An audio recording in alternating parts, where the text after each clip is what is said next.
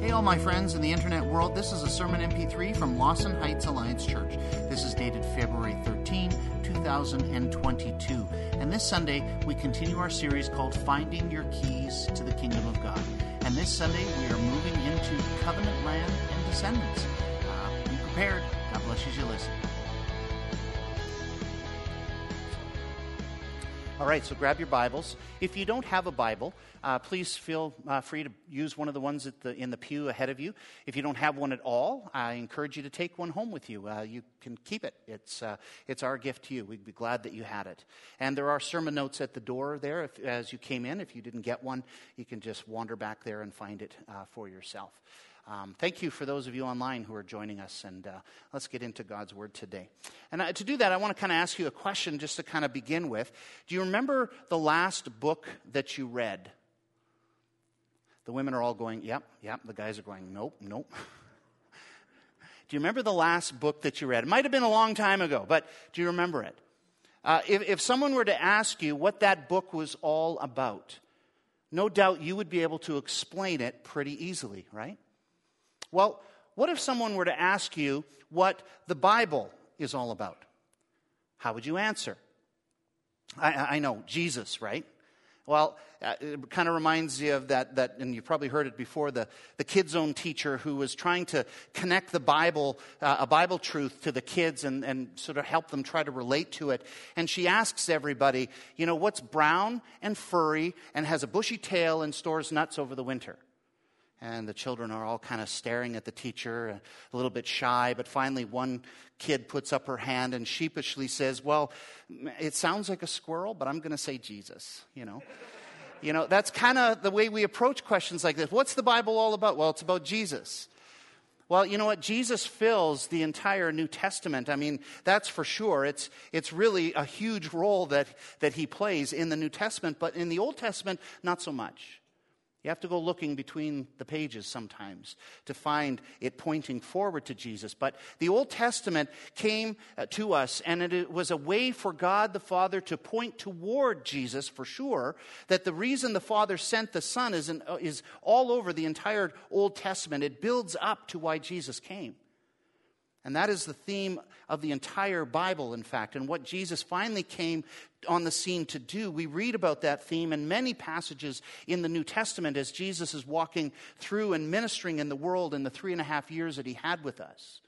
But even before he came on the scene, if you remember the great Christmas passage, right? Luke chapter 1, verse 30 to 33. So this is prior to his conception even, prior to his birth. And it says this, but the angel said to her, to Mary, do not be afraid, Mary, for you have found favor with God.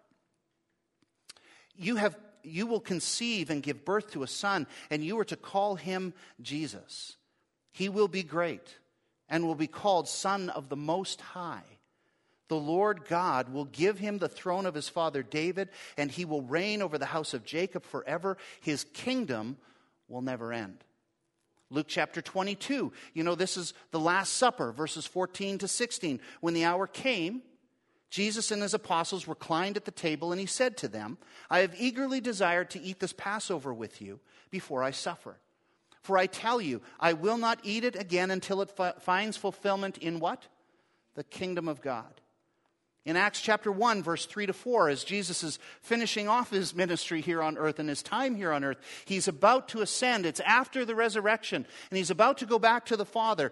And one of the songs that we sang earlier gives this kind of picture to us. And it says there that in verses 3 to 4, he appeared to them, that is the disciples, and over a period of 40 days, he spoke about the kingdom of God.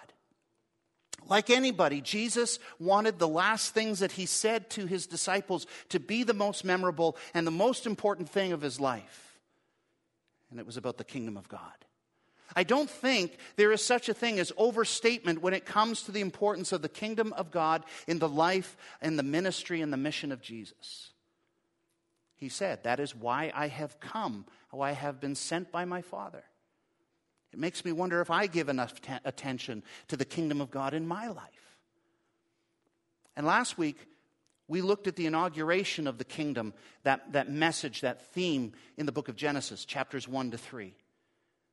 From those primordial and first beginnings, we saw how God established himself as the sovereign over the cosmos, as king of the universe.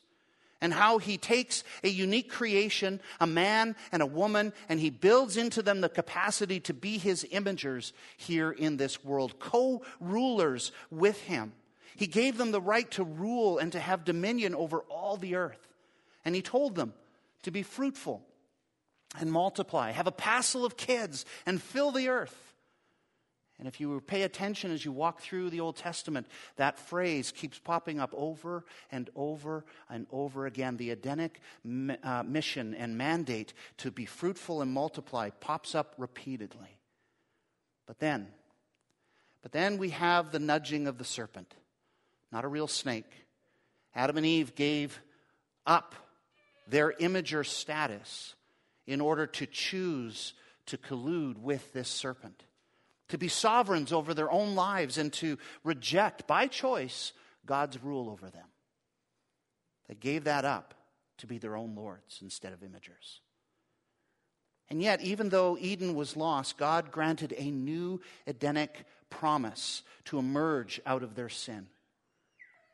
That promise was that one day he would restore his imagers to their place in his kingdom as rulers upon the earth. Now, we're going to kind of jump forward in Genesis today to a major kingdom emphasis, but there is so much more in between. I wish we could get to it all. After being expelled from Eden, Adam and Eve obviously had more children, and they began to spread throughout the land, building cities and setting up boundaries.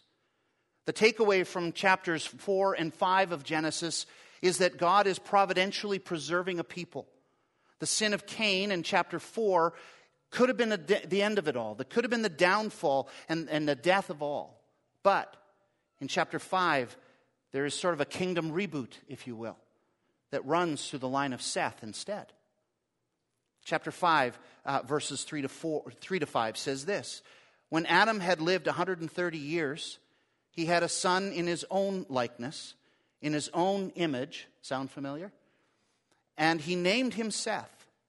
After Seth was born, Adam lived 800 years and had other sons and daughters. Altogether, Adam lived a total of 930 years, and then he died.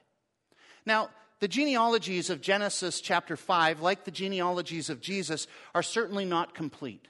So don't bother trying to do the math, okay? There are gaps. And there is a unique way that the ancient Near Eastern peoples used to chronicle genealogies. Their interest was not in timelines, but in histories. How certain people moved across the earth. And sometimes people, even generations, get left out. But when it comes to the end, we get to a time with Noah. And something tragic happens again to the human race. Let's pick it up in Genesis chapter 6, verses 5 to 8. It says there, the Lord saw how great the wickedness of the human race had become on earth, and that every inclination of the thoughts of the human heart was evil all the time. The Lord regretted that he had made human beings on the earth, and his heart was deeply troubled. So the Lord said, I will wipe from the face of the earth the human race I have created, and with them the animals, the birds, and the creatures that move along the ground, for I regret that I have made them. But Noah found favor in the eyes of the Lord. So once again, God in his sovereignty sees another kingdom reboot take place here. It's a necessary reboot. And after the flood, wipes everybody out, all but Noah and his family. And after the waters recede from the earth, we read that Noah built an altar to the Lord, and he establishes a covenant, and the Lord establishes a covenant with him and his descendants. Listen to this covenant, Genesis 9, verses 1 to 3 and following. Then God blessed Noah and his sons, saying to them, be fruitful and increase in number and fill the earth. Sound familiar? The fear and dread of you will fall on all the beasts of the earth and all the birds in the sky, on every creature that moves along the ground, and on all the fish in the sea. They are given into your hands. Sound familiar? That's dominion rule. Everything that lives and moves about will be food for you. Just as I gave you green plants, I now give you barbecue. Right on. For as for you, be fruitful and increase in number, multiply on the earth and increase upon it. And God said, this is the sign of the covenant I am making between me and you and every living creature with you, a covenant for all generations to come. I have set my rainbow in the clouds, and it will be the sign of the covenant between me and the earth. Whenever I bring clouds over the earth and the rainbow appears in the clouds, I will remember my covenant between me and you and all the living creatures of every kind. Never again will the waters become a flood to destroy all life. Whenever the rainbow appears in the clouds, I will see it and remember the everlasting covenant between God and all living creatures of every kind on the earth. And so God said to Noah, this is the sign of the covenant I have established between me and all the life on earth. The Edenic promise is reestablished by royal covenant through the line of Noah. And according to verse 19, from Noah's 3 sons came new clans of people. At first, these people were all situated in the areas south of Mount Ararat where the ark had landed, which is in the whole area of the Mesopotamian basin. Now, chapter 11, which is the Tower of Babel incident, is actually chronologically before chapter 10 and the Table of Nations. Babel is the reason the Table of Nations was divided up. And Deuteronomy 32 explains why that what really happened at Babel. It says in verses 7 to 9, remember the days of old, consider the years of many generations, Table of Nations, the genealogies. And when the Most High gave the nations their inheritance, that's God disinheriting the nations at Babel. When he divided mankind, he fixed the borders of the peoples according to the number of the sons of God. Psalm 82, 89, Job 1, Isaiah 6, Isaiah 44, all talk about this fallen divine counsel. But the Lord's portion is his people. Jacob, his allotted inheritance or heritage. It was at this Tower of Babel incident that God not only confused their languages, but he put the nations, all but one, Jacob, which doesn't even exist yet, under the governance of the sons of God, the fallen members of the divine council who become the gods of the nations around them. These are the same sons of God who earlier, before the flood, saw the daughters of men, of human beings, and that they were beautiful, and they married them, and they reproduced these Nephilim, these giant race of mighty men. And with the tower abandoned, finally, Scripture says that the Lord scattered these people all throughout the earth. And now we have the Table of Nations, chapter 10. Expanding all the borders all the way to the west, to the Great Sea or the Mediterranean, down through into Africa and out east into what we know as Persia or today modern-day Iran. And then once these kingdoms are formed, from the center of it all, from Ur of the Chaldees, that's kind of in the heart of Babylonia, the biblical story introduces us to a man named Abram. We're told that, like his brothers, Abram married. And Abram's wife was Sarai. And we're given this small little point there at the end. And it says, Sarai was childless because she was not able to conceive. And then, after the death of his father, out of nowhere, Genesis 12 opens with this call from God. The Lord said, Genesis 12, verses 1 to 5, the Lord said to Abram, go from your country, your people, and your father's household to the land I will show you. I will make you into a great nation, and I will bless you, and I will make your name great, and you will be a blessing. I will bless those who bless you, and whoever curses you I will curse, and all peoples on earth will be blessed through you. That probably should be highlighted. So Abram went, just as the Lord had told him, and Lot went with him. Abram was 75 years old when he set out from Haran. He took his wife Sarai, his nephew Lot, all the possessions they had accumulated, and the people they had acquired in Haran, and they set out for the land of Canaan, and they arrived there. No backstory. No explanation of how God introduced himself to Abram. Nowhere does it explain how Abram knew he could trust this new God. All he had known was the gods of Babylon and the Chaldeans. All we're told is that God gave him a command to go, followed by a promise. No explanation there of how he'd become a great nation, but the only thing that we are told is that Sarai was not able to have children. She could not conceive.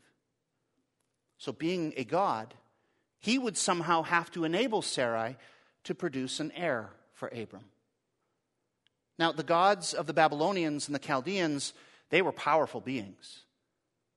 Was a city devoted to non-sin. In fact, that he was the most powerful deity of the Chaldeans. Was a city devoted to him, and he was the moon god, the god of wisdom, the highest god in the Babylonian pantheon. Fertility was believed to be within his power. So why wouldn't Abram just switch on over? But as far as we know, Abe wouldn't have had any prior experience with this new God, Yahweh, to know whether or not he could trust him. All he knew was that this God had a name, and his name was Yahweh. Anytime you see a capitalized Lord in your Bible, that's the name Yahweh in the Old Testament. It kind of means, I am Lord of Lords. It's based on the I am statement of God. And when you see the capital L followed by lowercase ord, that's the Hebrew for Adonai, which is a designate or status title. But Yahweh is his name. And that's all Abe had, a name. And he went with it. He never had parents who showed him that he could trust Yahweh. He never went to Sunday school to hear any stories about Yahweh. His understanding of Yahweh, the Lord, Lord of Lords, was less than what you and I know of the Lord today. But he went. He followed the command to go. You know what I think we can take away from this so far is this. Number one, when you're unclear about the Lord's will for your life, decide ahead of time who is going to be Lord of your life. When God decides that Abram should uproot his life and go to Canaan, even though Abram wasn't that familiar with this Lord, as much as he probably would have liked to be, Abe still treated Yahweh as Lord, the Lord of Lords and God of gods. And as a result, he led his life that way. The Lord gave him favor as a result in all of his travels, and he arrived in Canaan. And the Lord kept guiding and speaking to Abram, reaffirming his kingdom plan with him. In one instance, traveling through Canaan, Yahweh's promise to Abram is threatened by 4 Mesopotamian kings. These kings take Abe's nephew, Lot, and his family, and all the possessions that they had. They take him captive. And with only 318 trained men up against thousands, Abe rescues them all, and along with the citizens and the king of Sodom, proving that God was behind their victory, not them with their small little army. After that, Abram gets a visit from Melchizedek, the king of Salem, the priest of God Most High, who blesses him. The boundaries of Abe's kingdom is expanding geographically, but Abe isn't content yet. Let's find out why. One night, chapter 15, verses 1 to 7. After this, the word of the Lord came to Abram in a vision. Do not be afraid, Abram. I am your shield and your very great reward. But Abram said, Sovereign Lord, what can you give me since I remain childless, and the one who will inherit my estate, by default basically, is Eliezer of Damascus? And Abram said, you have given me no children, so a servant in my household will be my heir. Here's where Abram's trust in the promise of the kingdom of God gets tested. The Lord had shown Abe much favor so far. He defeated 4 undefeatable kings. He'd just been blessed by the priest of God Most High, this God that he's been following. He should have been flying on cloud 9. So why is he so bummed? He's bummed because he's arrived in Canaan. He's set up altars all over the place, every place that he went in honor of the creator of heaven and earth, the scripture says. Time has passed, but God has still not given him an heir to his growing kingdom. And so as it stands, a servant is going to take up all the estate.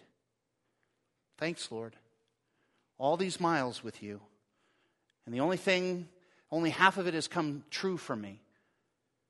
And my wife and I are already too old now for babies. You missed your window. You ever thought that?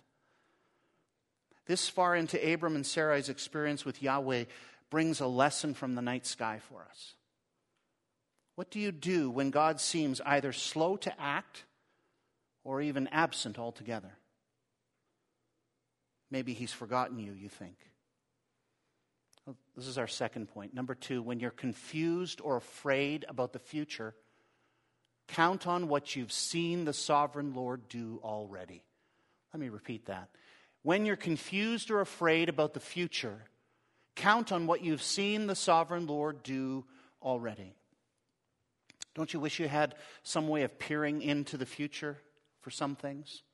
You know, it's kind of the theme, an instance in a lot of movies, where there's time travel involved. Like, do you really want to know what happened in the future? If you did, will that control how you do? Will you make more mistakes? And so on and so forth. Abe, he didn't have all that, but he did have something called the night sky.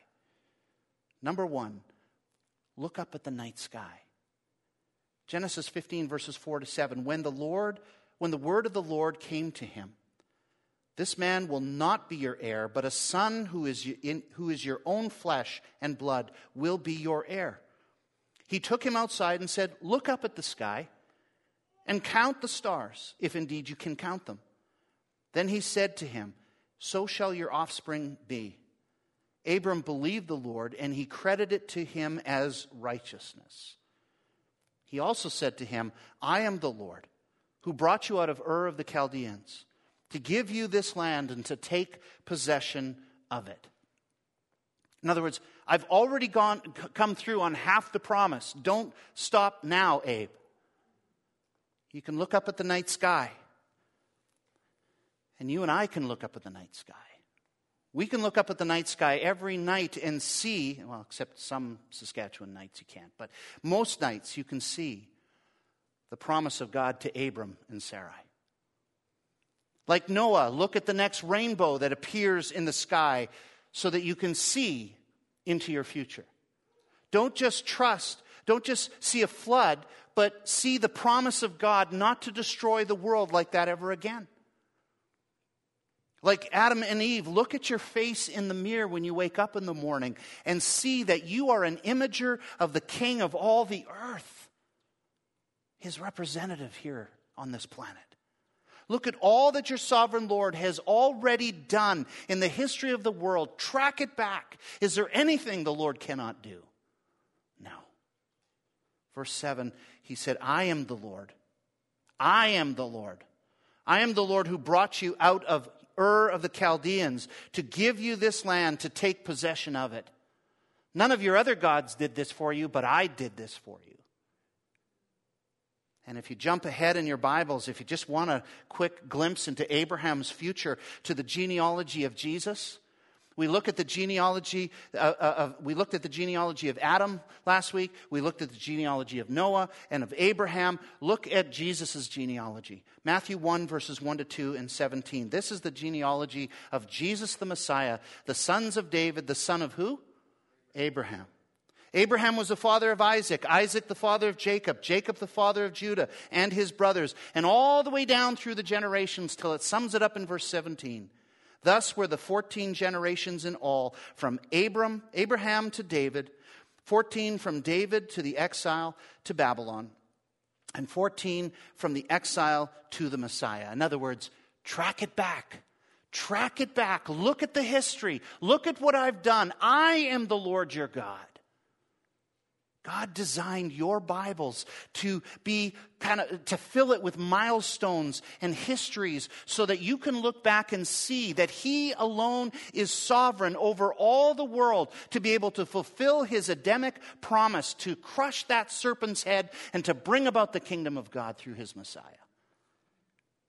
Who else has the power to direct the course of human reproduction and biology and politics and religion and continental drifts? Who else possesses that kind of sovereignty to bring about the King of heaven and earth to this planet to preach the inaugural fulfillment of the kingdom of God? Yahweh, the Lord of Abraham, is without question the Lord of all. He is the Lord of heaven and earth. Hallelujah. He is supreme over the kings of the nations and the gods who control them. Genesis 15, verses 5 to 6, He took him outside and said, "Look up at the sky, Abram. Count the stars, if indeed you can."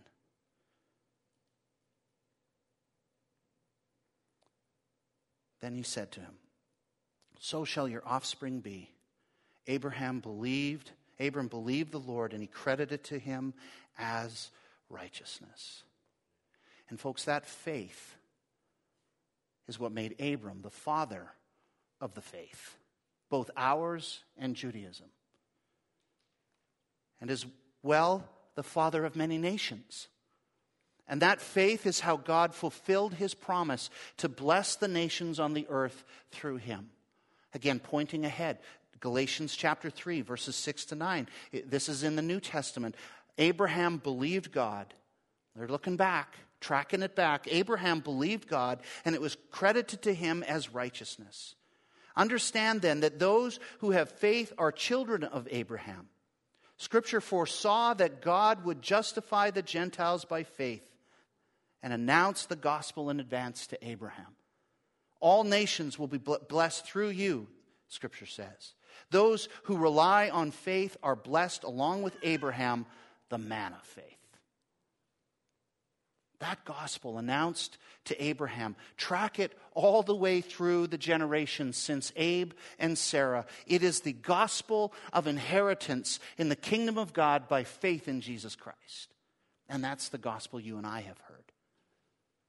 You and I, thousands of years since, are now among the nations that were blessed through Abraham.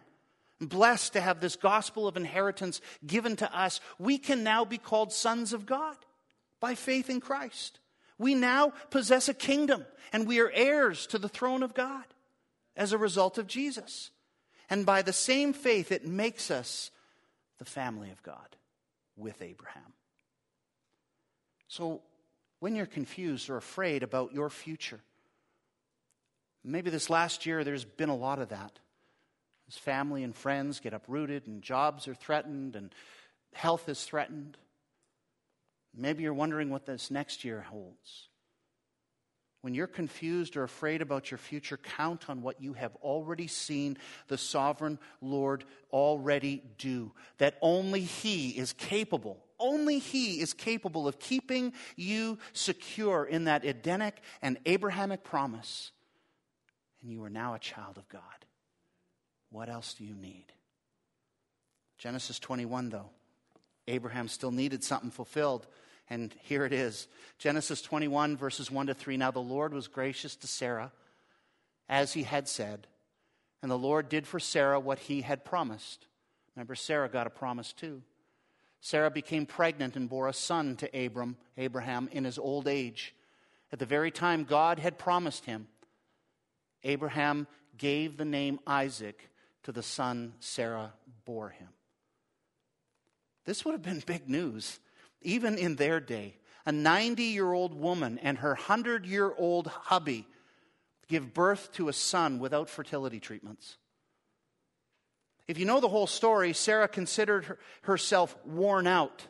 And the husband, her husband was as good as dead, we're told in the New Testament.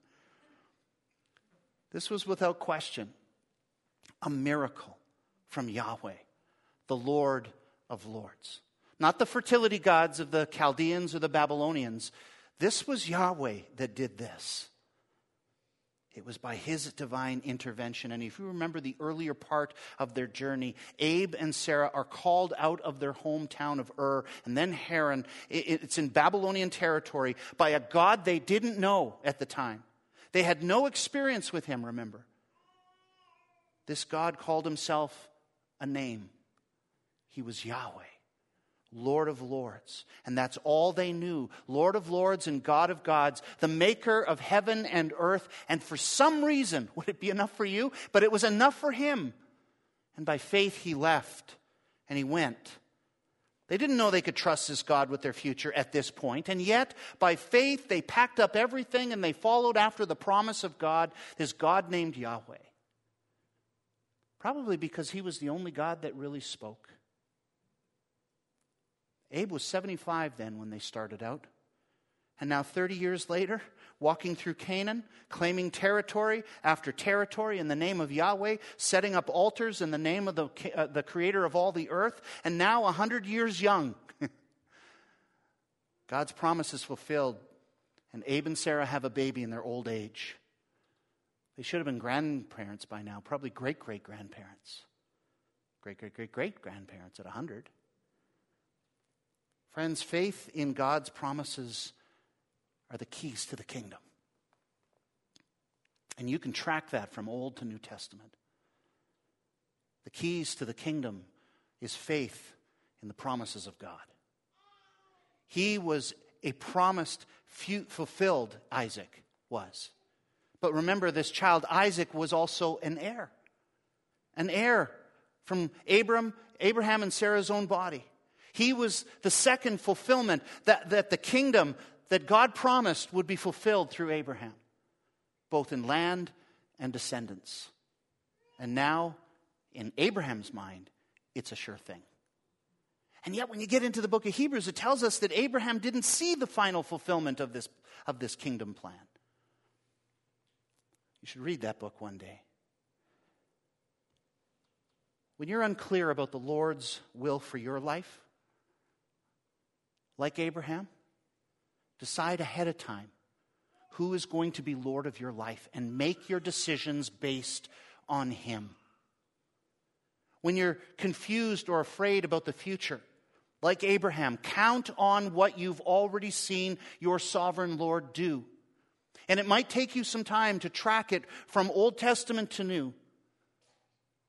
But you could look at Abraham's story. You can see how he looked up at the night sky and how that has become fulfilled in Abraham. And still not yet. We got the James Webb Telescope on opening up now. We're going to be able to see even more stars that our human eyes can't see. And so shall his offspring be. Let's pray.